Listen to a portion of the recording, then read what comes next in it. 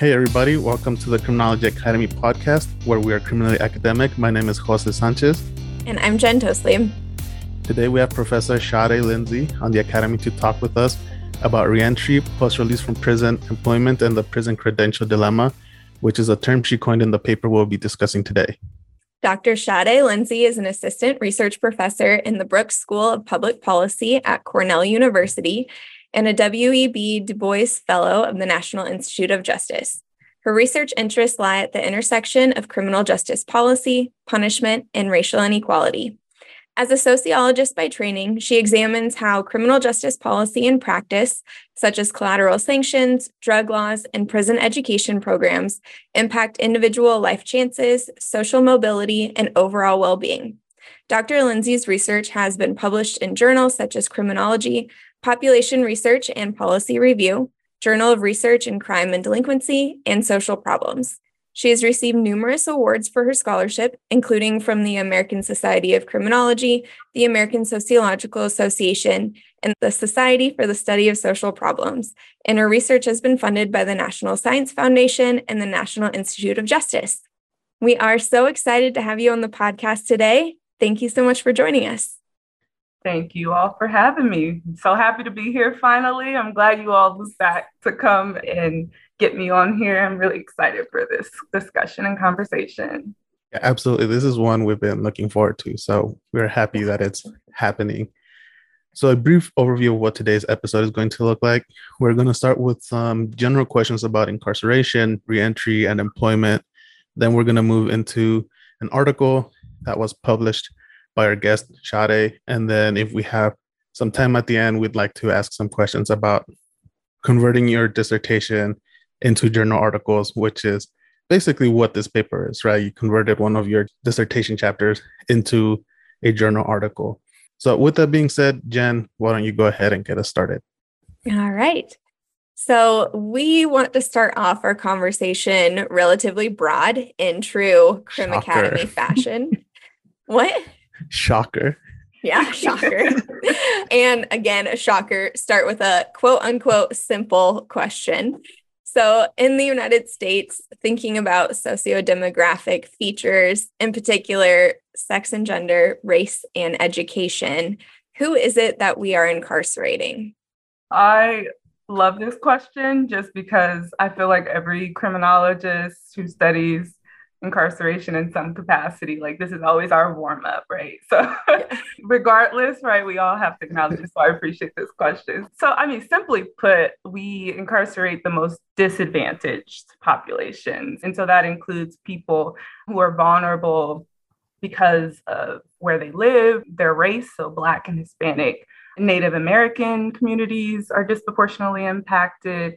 And specifically, racial disparities are really stark between Black, Hispanic, and white individuals. So Black men in particular, but Black Americans more broadly, are about 5 times more likely to be incarcerated than white people. And then also Hispanic people are about 1.3 times more likely to be incarcerated than non-Hispanic white people. And so that's sort of one demographic and one way it impacts folks. And then also, we incarcerate poor people, right? And so that includes a lot of poor white people as well, right? This is not a system that just impacts racial minorities. It's a system that impacts people across racial lines through the way that we criminalize poverty and so on and so forth. And so incarceration right now, especially given this rise of like class inequalities in incarceration, has been sort of reserved for the poor people and the poor. And so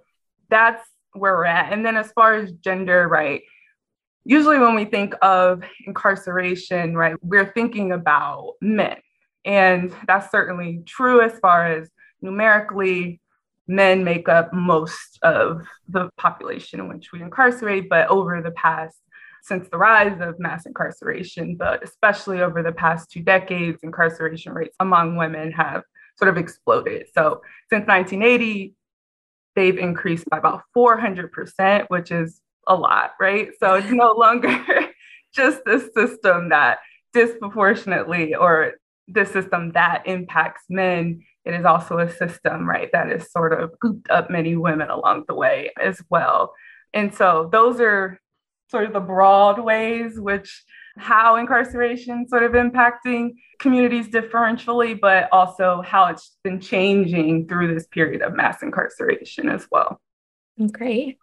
And so you may have noticed that I kind of left out employment. You did touch on poverty, but I left out unemployment in that original question. And that was really on purpose because our focus today is going to be on employment.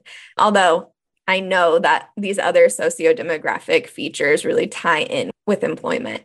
And so based off of my work interviewing people who are incarcerated, I know that these individuals are engaged in employment, or a large majority of them are engaged in employment before incarceration. But can you tell us in more detail what this employment actually looks like for people prior to entering prison?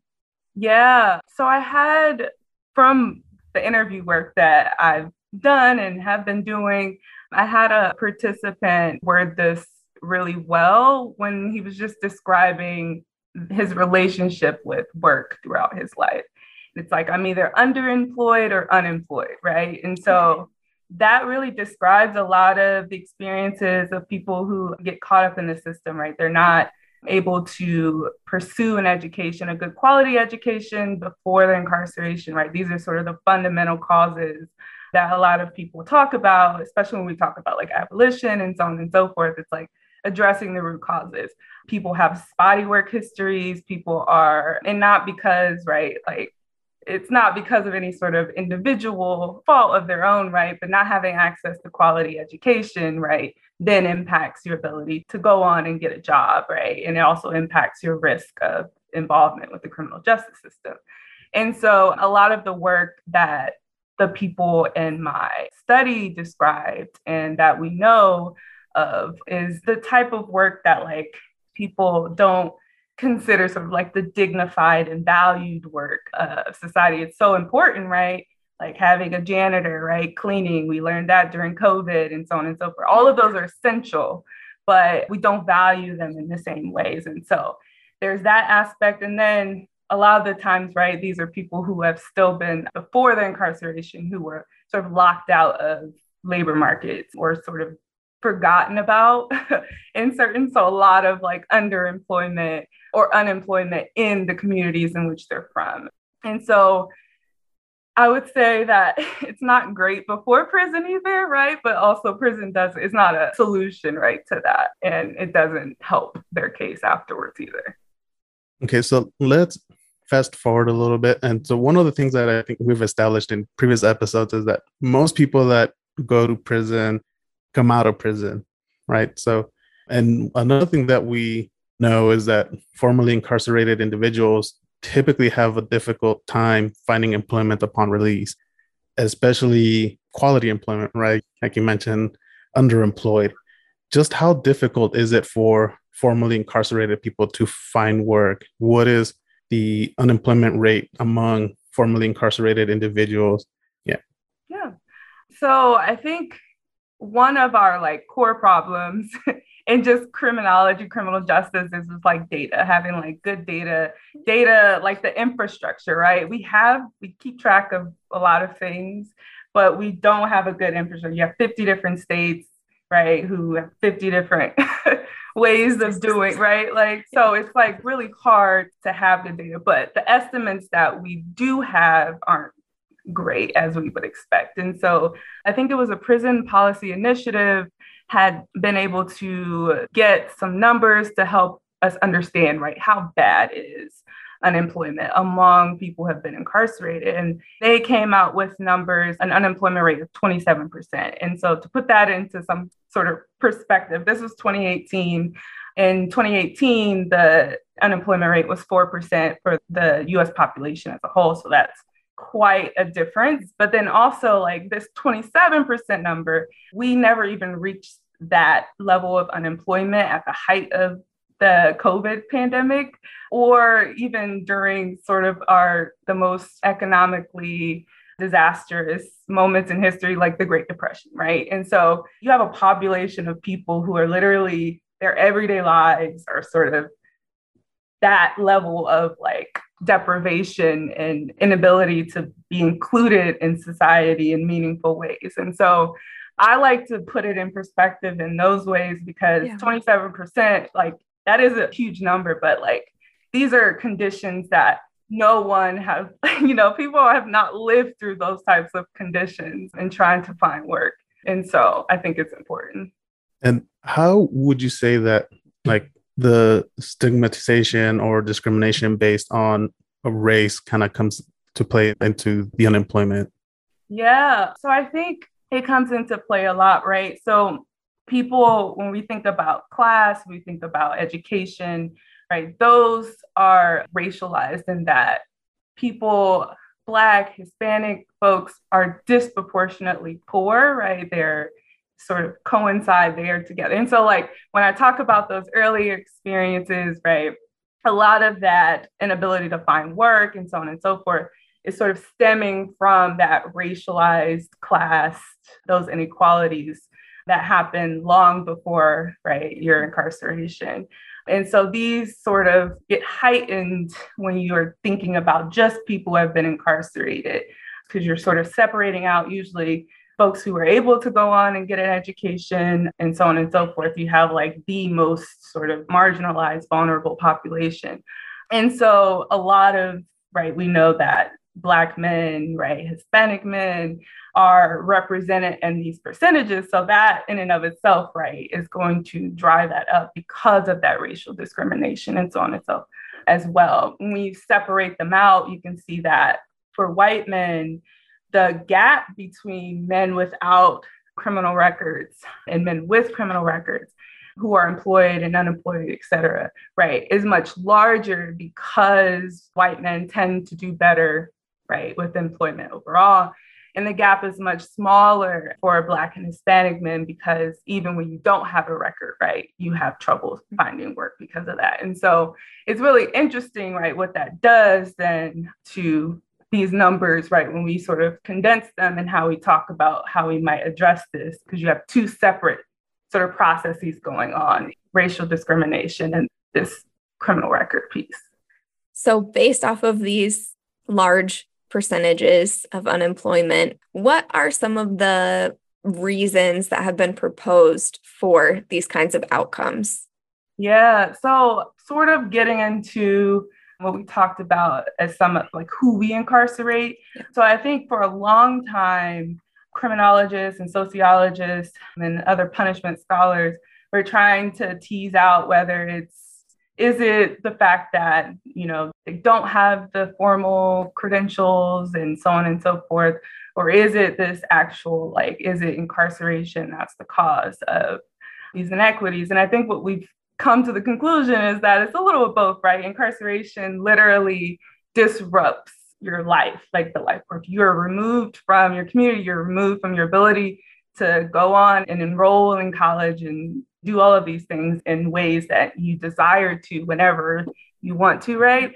And then also there's the aspect of that, we are incarcerating, right, people who never had the means to be able to be socially or economically mobile anyway. And so a lot of studies like experimental work has been able to tease this out. Is it the mark of a criminal record? Is it the fact that folks are under-skilled or qualified, at least in terms of the formal credentials, because we know that this population is not underskilled and so on and so forth. So I think that's been the largest debate, at least in my understanding of the past couple of decades. And now we've been just trying to understand, right, we recognize it's a harm, right? Incarceration can be both just sort of a symptom and this harm that's being caused for many folks and disruptive. And so what do we do about it now is where I think, right? Yeah. Okay, so talking about what do we do about it, we have seen some movement in that arena, right? I think a lot of people may be familiar with the ban the box movement, where you're not required to disclose whether you were convicted of a felony until later on in the process.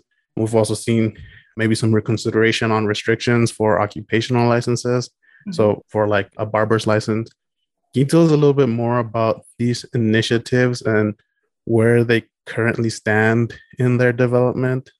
Yeah. So we've been sort of addressing or attacking, I don't know, I don't want to use violent terms, but I mean, I guess we should Yeah. attacking this problem in many ways. And people have been doing, the best that they can with the sort of research that we have to make these sort of informed policy decisions. So with Ban the Box, that's one example, right? We found out that, hey, if we remove this, maybe this might help folks.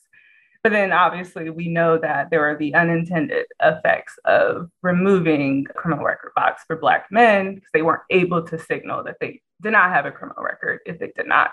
And employers made assumptions about that. And right, so we could see how this is so enmeshed, the race and the criminal record is so enmeshed. So even when good intentioned policies like Ban the Box sort of proliferate across states as a solution, we get into this difficulty or this challenge of like then dealing with these unintended effects and the racial inequality. I think occupational licensing, again, this is stuff that's happening like across 50 states doing 50 different things. We know that the states sort of adopt similar policies over time. There's sort of like isomorphism across states and policy environments.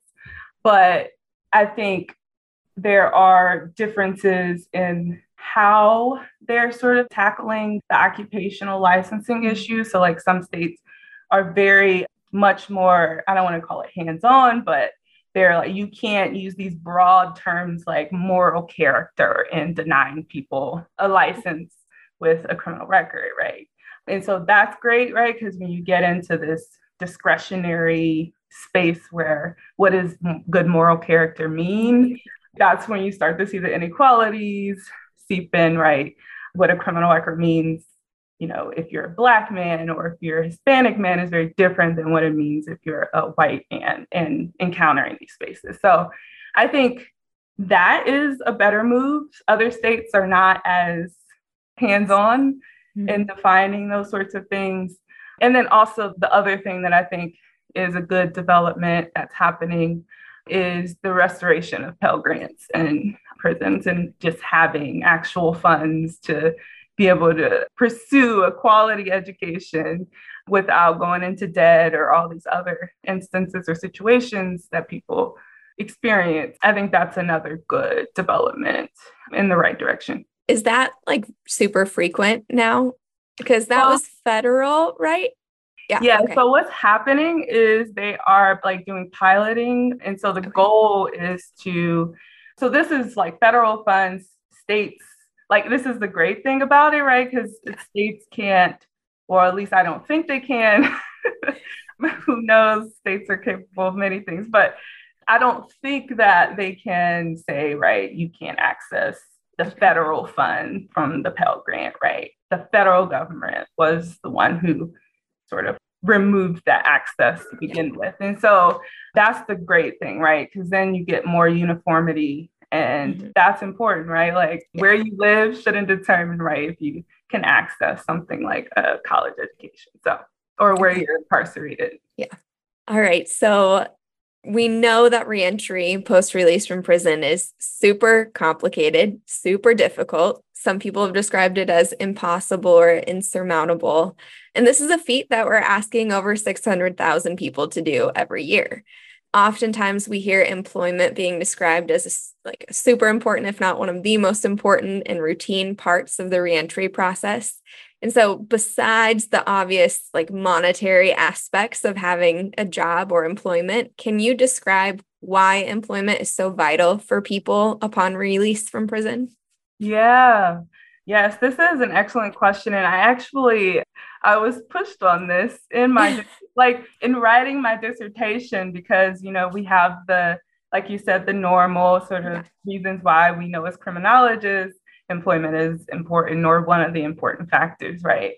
But I was pushed, right? What else? Like, why is work so important? And so I think that in a country like ours, right, where we tie so many benefits to work, we tie health insurance, we tie government, like your ability to get like SNAP or other sorts of things down to resources, governmental resources, to whether you have a job or whether you're working, right? And so there's some aspect to like being locked out of a system, not on your own choosing, right? But because you literally can't access what it takes to get access to those sorts of resources that you might need, on top of the other collateral sanctions and things, right, that people deal with. And then I think there's also this aspect, which I've throughout my interviews sort of picked up on, is like, because I think it's something about like this deep exclusion, right? It's like everyday people get some sort of sense, derive some sense of belonging. Some people, right, find a passion in work and so on and so forth. But like not being able to access that, like that what everyone else can get from work if they choose, has this sort of demoralizing or negative impact on people beyond, like, that's like mental health, that's like motivation, right? If you feel like it's insurmountable, right, then why even try? And so there's some of that as well. So I think it's something about the way that we value and then tie everything to work, and not being able to then, right, you like feel like there's this sense of detachment from others. And it does have an impact on like your sense of self and so on and so forth, and reentry. Yeah, I mean, people definitely do tie a lot of their self-worth to their career and what they're doing. So not just getting a job at McDonald's, flipping burgers or whatever, but what is it that I do? And that's a big deal in this culture in the United States in particular. So yeah.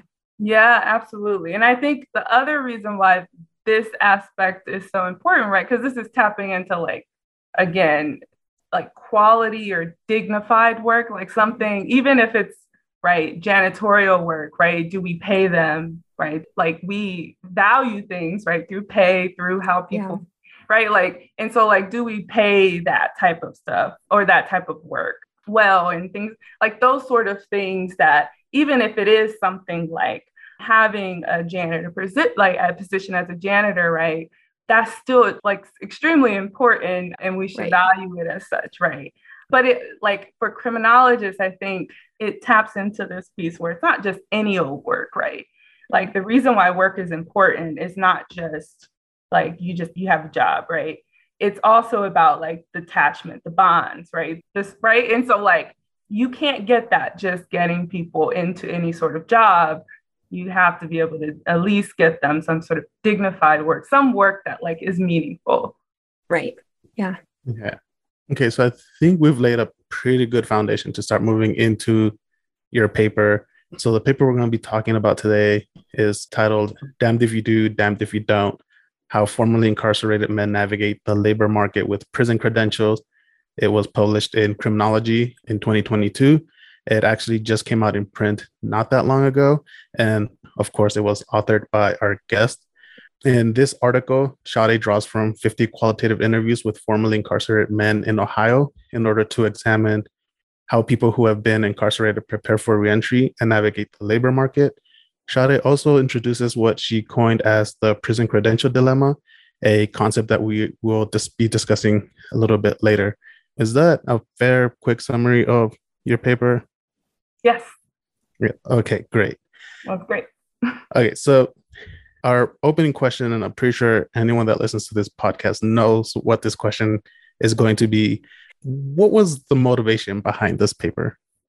Yeah, so I think there were a few different motivations, and some of this ties to like my own work in doing sort of community engaged work in prisons. And then some of it is sort of, right, like as a researcher, reading the literature and making sense of like what's going on. And honestly, it was a mix of both. I did a lot of programming in prison while I was in grad school with this program called Buckeye Reach. I went to Ohio State, of course.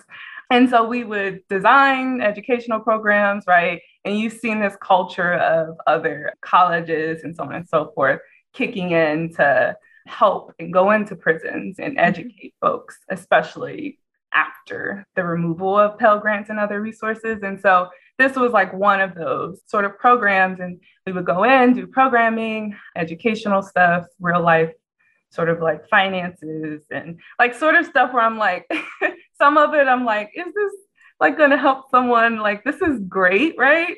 But is this when they get out, like, if you don't have money, right? Like, it's kind of hard to learn finances if you don't have the resources and things like that. And so there was like some of that, like, where I'm like, oh, maybe we should be doing something different. And so that's what made me like, it sparked my general interest, but then also made me go to the literature. Cause I'm like, I know that criminologists are studying these things, these programs, and so on and so forth.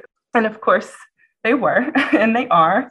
And even sociologists too, usually like the 70s and 80s and so on and so forth, had a lot of sociologists studying prison programming as well. And so that sort of led me to this work. And then from there, reading the literature, honestly, I was like, where are the experiences of formerly incarcerated people, or like people who like gone through these programs?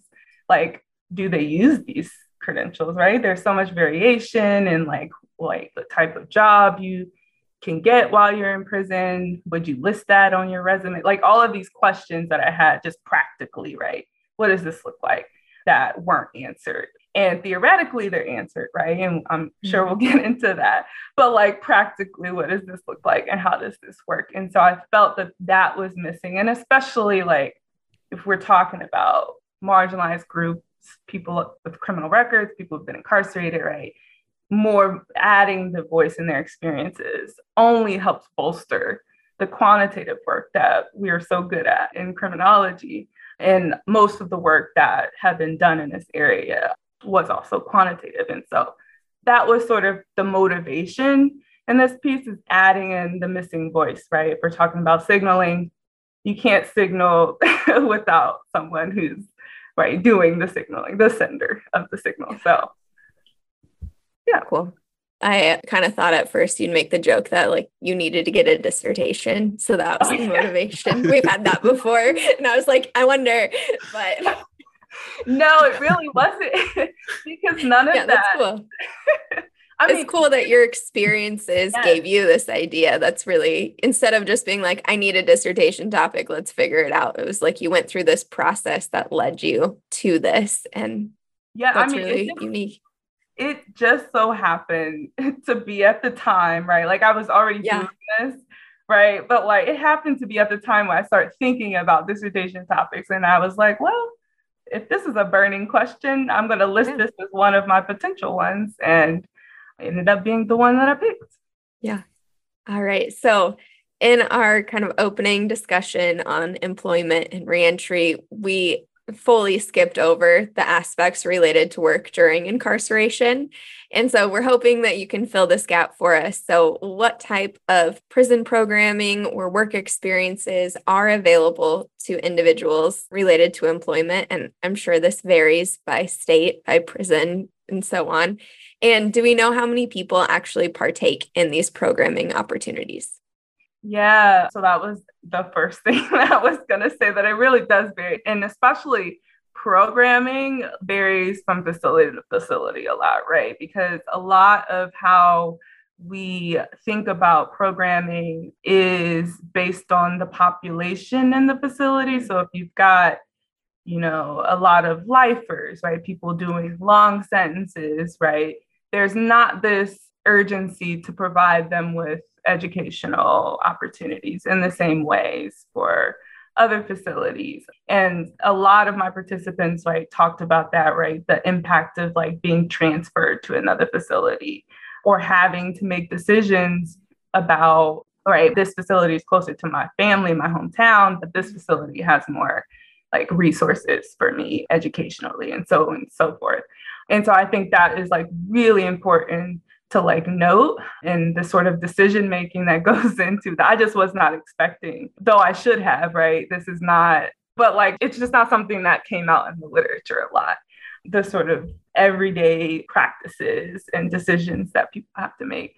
But to get back to this question, this excellent question is, so we're now starting to collect more detailed information about the types of programming that people participate in. We have participation for these broad categories for vocation or secondary education, right? But we don't have the sort of detailed grain. Like, what is that, right? Is it just all of these certain types of degrees where you don't have much opportunity to pick? Or is it like you get access to sort of anything that a normal sort of college program would have, or so on and so forth? And so I think now we're starting, especially with, I should have written this down. Was it the Second Chance Act? No, not the Second Chance Act. The First Step Act. Sorry, there's so many bipartisan criminal justice bills at the federal level.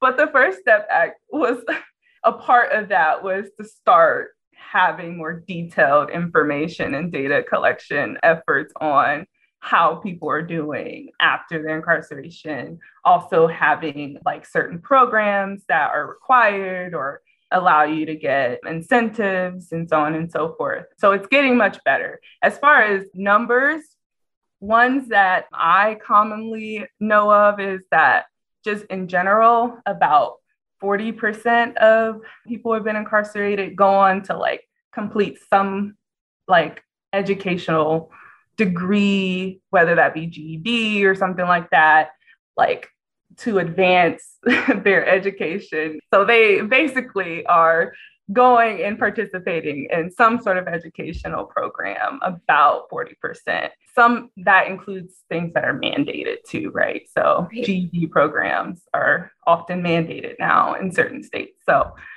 as far as work, a lot of the work that they do is geared around keeping the prison functional, like functioning. So it's your porters, which, cleaning, food, dietary. Obviously, there are jobs that feel more dignified or better or higher status in the prison environment. And people tend to go toward those. So I had men who liked to be in the weight rooms, managing, I guess, the weight room and things like that versus doing dietary or porters. Like that was sort of what they considered to be sort of everyone has to have a job. So if you don't have one of these other jobs, you're a porter, right? Okay. So that's sort of the broad scope based on their experiences. But really, like, I'm hoping that the new policies and stuff will help with data collection and getting better estimates. Yeah. Okay, so there's a part in your paper where you state, and I'm quoting, although employers play a vital role in reentry and reintegration, formerly incarcerated people also have agency in the labor market. What aspects of this process do formerly incarcerated individuals have agency over? Yeah, so I like to think about this, right? Agency within the confines of like the structural constraints, right? So like they still have some agency in deciding whether they're going to tell an employer about their criminal record, how they'll tell them about their criminal record, what types of jobs they apply to. So all of these are like decisions, right? They don't have to do that. It doesn't mean that there are no implications to those decisions, right? But the assumption can't be or shouldn't be, and I think we know now, is the assumption is not like everyone is sort of dealing with the stigma the same. People are managing it in various ways. So talking about stigma management, you discuss stigma management and the reactive proactive continuum, which relates to how much information people with criminal records will convey to employers. Can you first walk us through what stigma management is, and then maybe give us an overview of the proactive, intermediate, and reactive strategists? Yeah, absolutely. So I think stigma management is exactly that process of like deciding, right? How are you going to portray yourself as someone who has this stigmatized identity, whether it be a criminal record, whether it be some health condition, whether it be, right, like even thinking about race and racial stigma, how are you going to present yourself in terms of the labor market, right? That initial stage, usually if you're going through formal processes, right, is that application, right? How are you going to portray yourself to an employer? And so that is done in many ways, right? So one is this proactive strategy. And those are people who are like, look, I am who I am. this is what it is. Like, I have a record, or I'm Black, or whatever, like I am who I am. Take it or leave it. Right. This is my name. Like, you're going to get Sadé on there. You should know. So like, yes, signal I'm Black, right? Like, so like there are people who are very proactive, right? That has consequences. And then there are people who are more reactive in that they know that there's this barrier. They assume that there can't possibly be, or they're sort of risk adverse in that they avoid these situations in which they feel like the stigmatized identity is going to be salient, or they'll be found out, or et cetera, right? So this might be people who avoid applying to certain jobs if they see that criminal record question. And there's a recent study that came out in AJS literally on the same thing, showing that when people see a criminal record question, they're less likely to apply to the job. Like, they're like, if you have that on there already, like, I know that my likelihood is probably not great, right? And so what that means, that's the sort of the more reactive strategist. And then this intermediate, right, where I might say, we'll explain if I'm confronted with a criminal record question, and then contextualize it in the interview. Or I might say no and then bring it up in the interview. So there are different ways that people deal with it, and each has their own consequences, right? You could be rejected up front if you're proactive, or you could be rejected later if you're in that intermediate stage, or you could be, right, counting yourself out altogether when you did have a shot if you're more reactive. And so another large part of this stigma management seems to be this idea of signaling or signaling theory, which you mentioned earlier, and I think is probably most well known in economics, although I'm not positive on that. Yeah. Okay. And both Jose and I are familiar with signaling theory through like the gang literature and gang joining, although it's been used across a variety of other things in criminology. And so with that being said, can you describe what signaling theory is in the context of employment opportunities for previously incarcerated individuals? Yeah. So just broadly, right, like signaling is this idea that like something like an educational credential can send some sort of information to employers about an applicant's like abilities. Like if I have a degree from Ohio State in engineering, right, and I apply to an engineering job, right, that will signal something about my ability to do that work that they read. And so it's more, there's some nitty gritty stuff, but essentially, right, that's the main gist. Employers are risk adverse.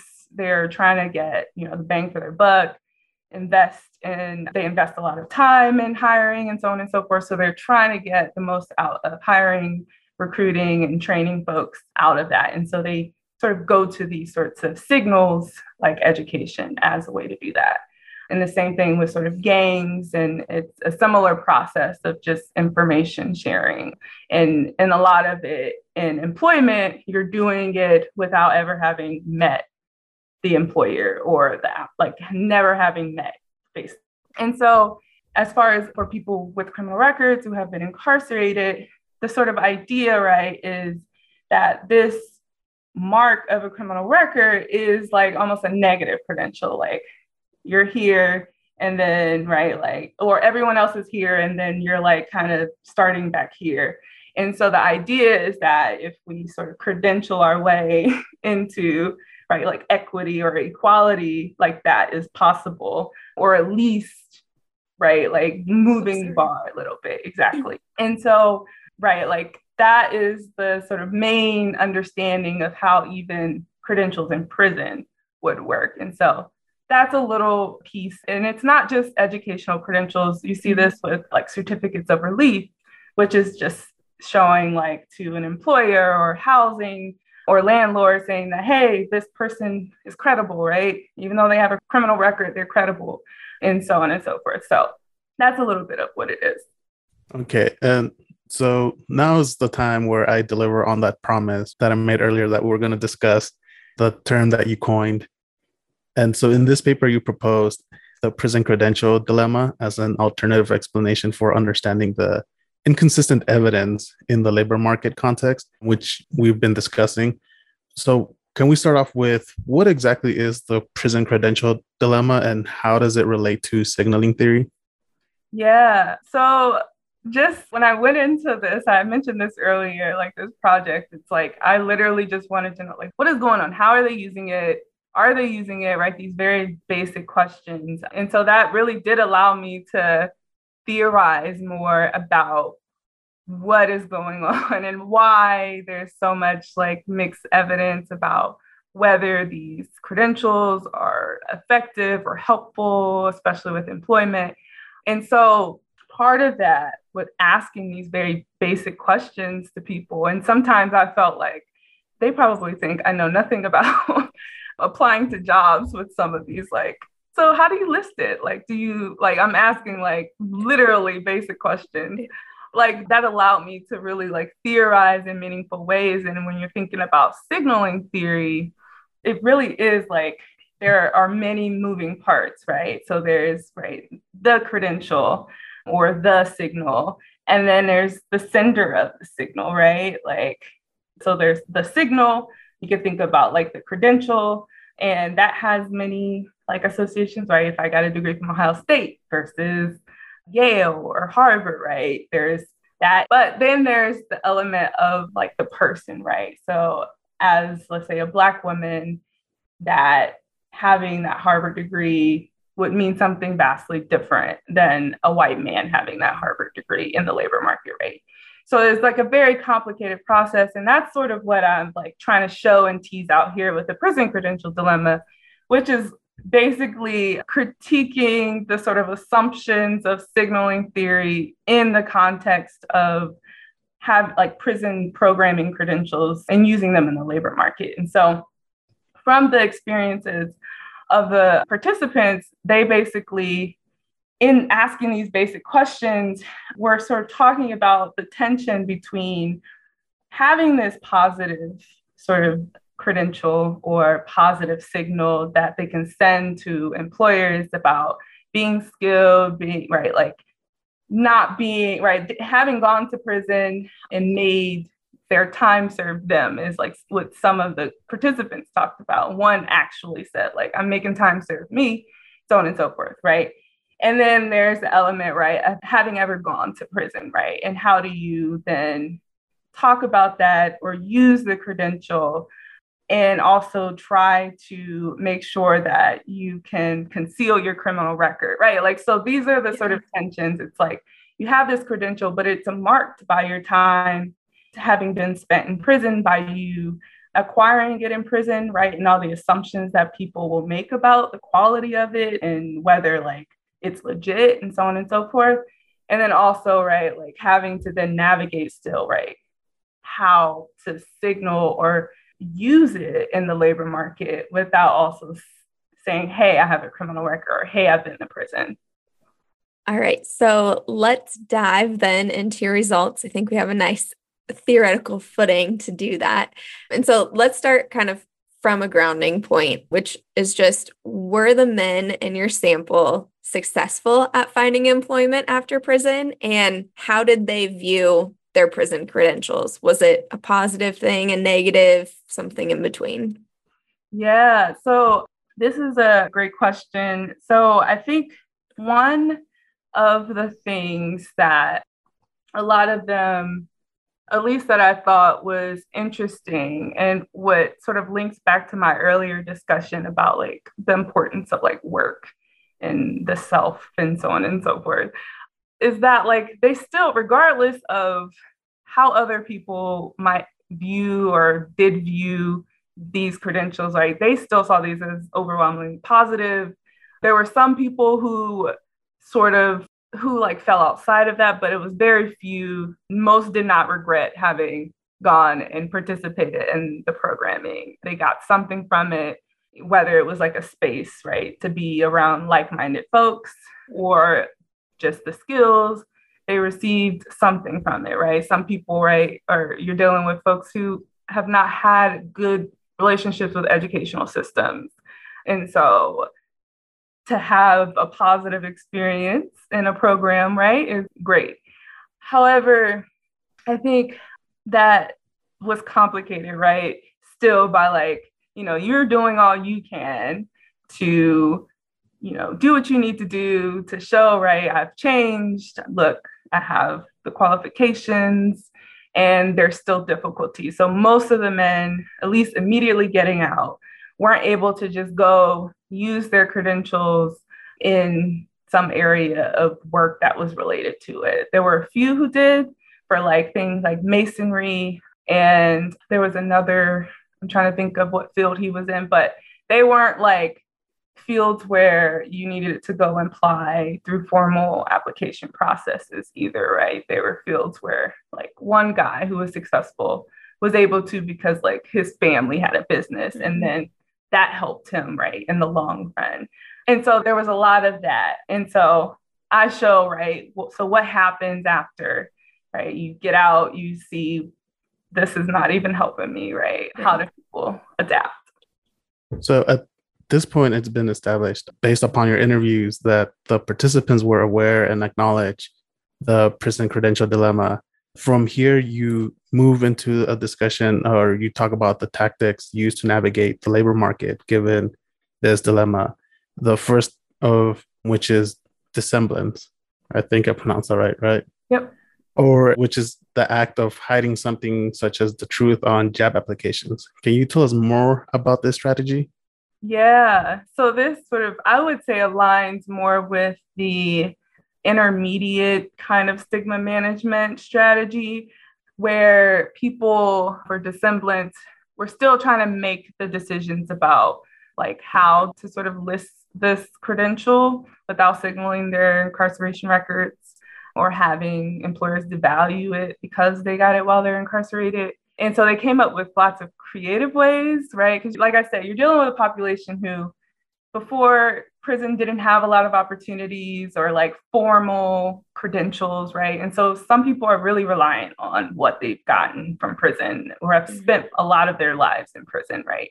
And so they're like, they don't have a choice, right? They kind of have to build up what they did in prison to market themselves in creative ways. And so some guys would change the sort of name of the credential, like if it had anything on the certificate about the credential and they felt weird about like if an employer asked for that, which they usually don't, right?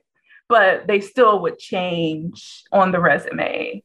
Like I might just say like one participant said Dodge correction or Dodge contractors instead of correctional or facility, et cetera, right? So they're changing the names a little bit. And I think that was one of the larger ways. Some guys would leave it out, but that was dependent on, right, if they had prior work experience, right? They could afford to be like, I don't want to put that down, right? To send up a red flag. And so, I mean, it's unfortunate either way, right? You shouldn't have to make the decision about whether you're going to use something you worked hard for, but it really did depend on like how much work experience they could pull on from outside of prison and credentials and so on and so forth. It depended on that regarding whether they used this strategy. All right. So the second tactic then was using redemptive. I feel like I just slaughtered that word too. What is redemptive narratives in job interviews? And so what did this strategy look like for your participants? And did they see it as an effective way of obtaining employment? Yeah. So one of the participants that actually went on to get a job right after he was incarcerated with his credential, he actually used this and he was like a firm believer that this was the way to go. And a lot of them, right, use this. I mean, it makes sense, right? If you're dependent on this thing, let's say at the application stage, you were like, let me at least get my foot in the door, right? And to the interview where I could be like, look, I did this for 18 months and I had to, right, still go to work, or I had to be, right? Like it's a lot of work to go on and get a credential in prison. And so they cared about the context, and they felt that they weren't able to have that context or to be able to give that context until the interview. And so once they got in the interview, they saw that, their ability to weave in what they did while they were incarcerated they thought that that was effective, even if it didn't, right, lead to them going to get a job, right? In the interview, they felt that employers were at least like more respectful in addressing the issue of like the criminal record within the context of this narrative, this redemptive narrative. But also, I think, there was one thing that I wanted to say, but it slipped my mind. So I'm sure it'll come back to me. But yeah, this one was interesting, and it was similar to that sort of intermediate strategy. I mean, and most of this was an intermediate strategy, especially when you're talking about like a dilemma, right? It's changing depending on the context and your own background and so on and so forth. Right. Okay. So sometimes dissemblance and redemptive narrative strategies were unsuccessful, or in other cases, the participants were hesitant to use prison credentials at all. In this case, one tactic used to find quality work was doubling down on credentials. What kinds of credentials were sought after, and was it challenging for your participants to gain more credentials? Yes. So I think one of the things that I don't know if I made it, like, I'm sure you all probably, and other people who will watch this probably go through like the same things when you're reading your published work and you're like, I wish I would have like really honed in on like how unfair this is, right? Like, this was a point where I was like, we can't credential your way out of an issue that is like structural in nature, right? As far as like policies that need to be changed or put in place to help people who do go on to get credentials. And so for this one, doubling down was essentially like, I'm locked out of the labor market for at least quality sort of positions. I may have a crappy job or a job that isn't paid well, et cetera.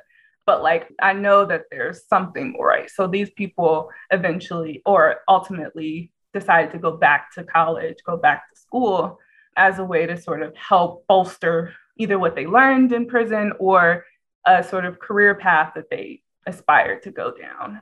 And so some of that was, there were people who were barbers in prison, didn't have access to the actual barbering school, like some in the prison that they were in at least, but they had cut hair, right, while they were incarcerated. They cut everyone's hair. And that's a big responsibility in a prison. And this participant talked about it a lot. And I was like, I respect it. I understand what you mean. Like, if you mess up someone's haircut, that's a problem. And so, especially when you can't get away from them. Yes, right? Yeah. And so he was like, but like, I got so good at it that, you know, it became like my passion. And he talked about like how he loved making people feel good, especially you think about the environment and like before a visit, and like just very like, it was very, very, very meaningful. And so after he got out, he was just trying to like sort of make ends meet, but decided to go back to like pursue that because he really enjoyed it. Was more than just like art.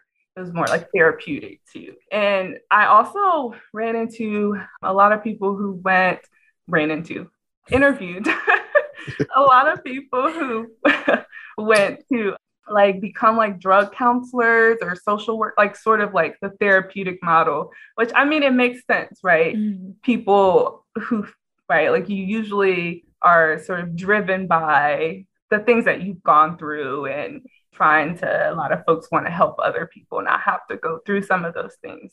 And there were a few who like successfully, I would say about 4 that I recall, who like successfully were able to go through barber school or associate degree or some sort to get that credential afterwards. But a lot of folks, that was just not something that they could go on and do, whether it be for financial reasons, right? So like student loan debt got talked a lot about, and also talked about as a sort of driver to returning to prison, not being able to manage that debt. And then also like the criminal record in and of itself, right? We're only just now getting to the point where we're removing criminal record questions from like the Common App and other college applications. And so people dealt a lot with that. And even though we removed those, there still are processes. It's not like just, oh, come on in. It's like, no, you got to go through this review board. You got to fill out this paperwork, right? Like, so it's still exclusionary, even though it seems inclusive. Okay. Right. And so there was one final tactic that was mentioned in your paper, and that was temporary, kind of precarious work. So how did your respondents use this strategy? Yeah, so there's like this is not like sort of a new thing as far as like people having to rely on temporary work, but I thought it was interesting as far as like how people thought about their relationship to that job, right? Is it really temporary, or is this like turning into some sort of long-term precarious work situation? And essentially what I found, there were like a subset of respondents. They were usually a little older, I would say, who sort of saw this as this was like temporary work.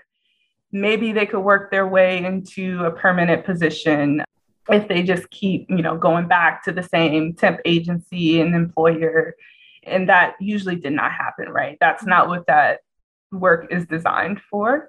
And then there were other respondents who saw this, right? They were using this in combination with like trying to go back to school, right? You got to make ends meet. And then also sometimes, right, there are work requirements if you're on parole and probation.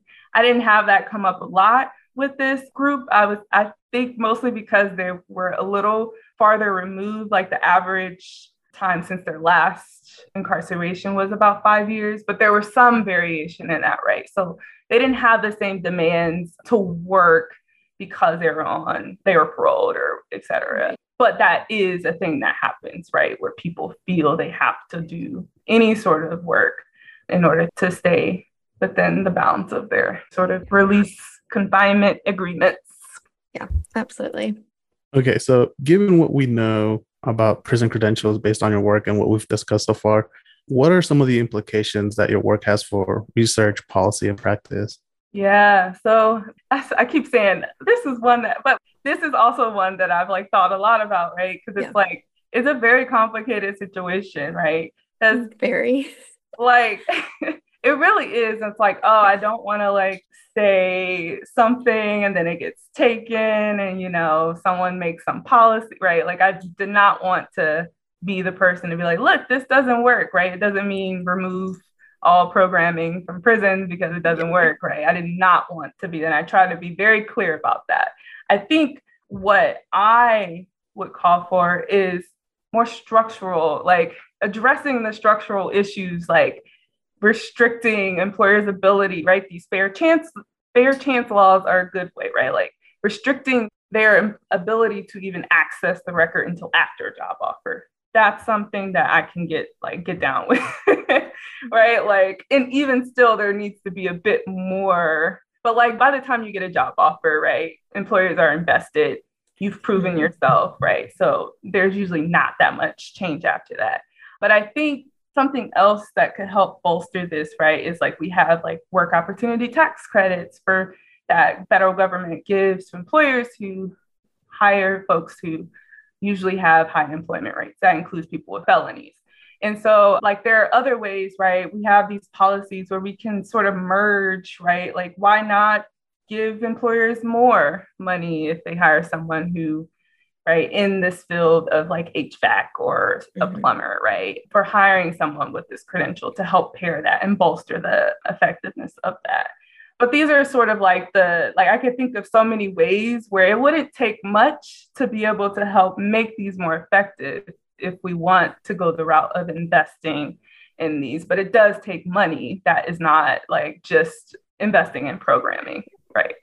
And hopefully then if these kinds of things were implemented, these strategies that people are relying on wouldn't need to be relied on as much. Exactly. Right. And so. I think some of that, right, it's like, another suggestion, right, is just to literally make it so that any credential does not have anything written on it about the facility, that all the people who participated in it know that, right? When you list this on your resume, you list this, not, right? I think there's some of that, right? Very basic things that get overlooked in sort of implementing programming, where the focus becomes so much on the actual programming and not so much on like, okay, what are people to do now, when they get out and use these? Yeah, that's a good point. That seems like a really small change that could be very beneficial. Yeah, there's so many of like smaller, I think, ways to make these more effective. And then I also think Pell Grants help too, because then it sort of separates the institution as like it's no longer an educational sort of, well, it is an educational institution, but you know what I mean? Like it's no longer the sole person distributing credentials, and there's this actual legitimately recognized educational institution. So yeah. So we're fairly certain that this was part of your dissertation. Now it's been confirmed. So, I think a lot of times, at least me thinking about working on my dissertation now, I'm like, holy crap, this is a huge document. How do you go from A to B to get this published? And it seems like you were pretty quick in churning your dissertation around, especially getting it in crim, which I know takes forever to go through that process. And so can you walk us through the steps you took to convert your dissertation into this publication we're talking about today? Yes, absolutely. So I think for me, I needed structure at the beginning, and I know that you could still like take this approach, even if you've already started your dissertation or you finished and you're trying to figure out, all right, how can I do this? But I had broad questions for the dissertation that I knew could produce like a lot of interesting things, right? I didn't necessarily know that, right, I would come up with this prison credential dilemma, et cetera, et cetera. But I had sort of these general questions that I was interested in, but I had a three article dissertation, and that format helped a lot narrow things down. But that you don't have to let that like sort of restrict you, right? You could still, how I operated was, you can still, as you're going through the data or as you're writing your dissertation, like keeping another document, because there are always going to be more research questions. But I think the trouble a lot of times is like focusing on just like producing, right? This is the research question. This is the chapter, produce this, and figuring that out. And so like, honestly, I like kept that structure. I figured out from this broad research question, what was like the most like needed, interesting, like, right thing. And that's what from the qual that sort of chapter became. But there's a lot of other stuff in the qualitative that I kept note of throughout the process. So really, I think it's mostly about like asking broad enough questions, right? And then like picking one thing and like going with that and realizing that like there's other articles to come. You don't have to fit everything in there. And honestly, throughout the publication process, like that helped too, right? Because there were certain things where I didn't emphasize in my dissertation chapter. Like I didn't emphasize the importance of race and racism enough. And that was mostly because like it was a lot in the paper already to chew on. And so, but that pushed me to be able, I'm like, well, you're right. Like there's no way, like that was a bad decision on my part, right? And so like that's a part of like the publication process too, as you all know, and not getting stuck in like, this is the thing, right? Still wanting to improve it. It's never done until it's published, but also staying like on sort of task and realizing you can always bounce back to write other papers. Cool. So are there more papers in the process then? Yeah. Yes, there are. I have some cool stuff. So obviously I'm going to have more from these qualitative interviews, but then I had an audit chapter where, I sent out, the resumes and sort of tested this with employers. And so there's a lot more to come in this regard, and hopefully it helps push us further in this area, especially with all the great changes happening in programming and education in prison. Yeah. Well, we'll be on the lookout for those. Looking forward to reading those. That's all we have for you today. Thank you so much for joining us. We really enjoyed speaking with you. Where can people find you? I believe you're on Twitter, right? Yes, I'm not always on Twitter, but I do spend a lot of time. Right now, no. Actually, I'm tweeting right now, no. But yes, on Twitter, my first and last name, Sadé, Lindsay, there's an underscore at the beginning of it. And I have a website with obviously all my papers listed for the public to read. I probably shouldn't have said that, but they are. We are a fan of that method of dissemination. So I am a fan of it as well. I try to do it like really discreetly, but the point is all of those articles are available on my website too, because obviously that matters to me. And so, yeah, thank you all so much for this. Was fun. I've not done something like this, so I appreciate you all being my first hosts to talk to me about my work on here. Yeah, I'm sure we won't be the last. So thank you so much. It was great having you. I'm glad we were finally able to make it happen. Yeah.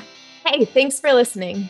Don't forget to leave us a review on Apple Podcasts or iTunes, or let us know what you think of the episode by leaving us a comment on our website, thecriminologyacademy.com. You can also follow us on Twitter, Instagram, and Facebook at The Crim Academy.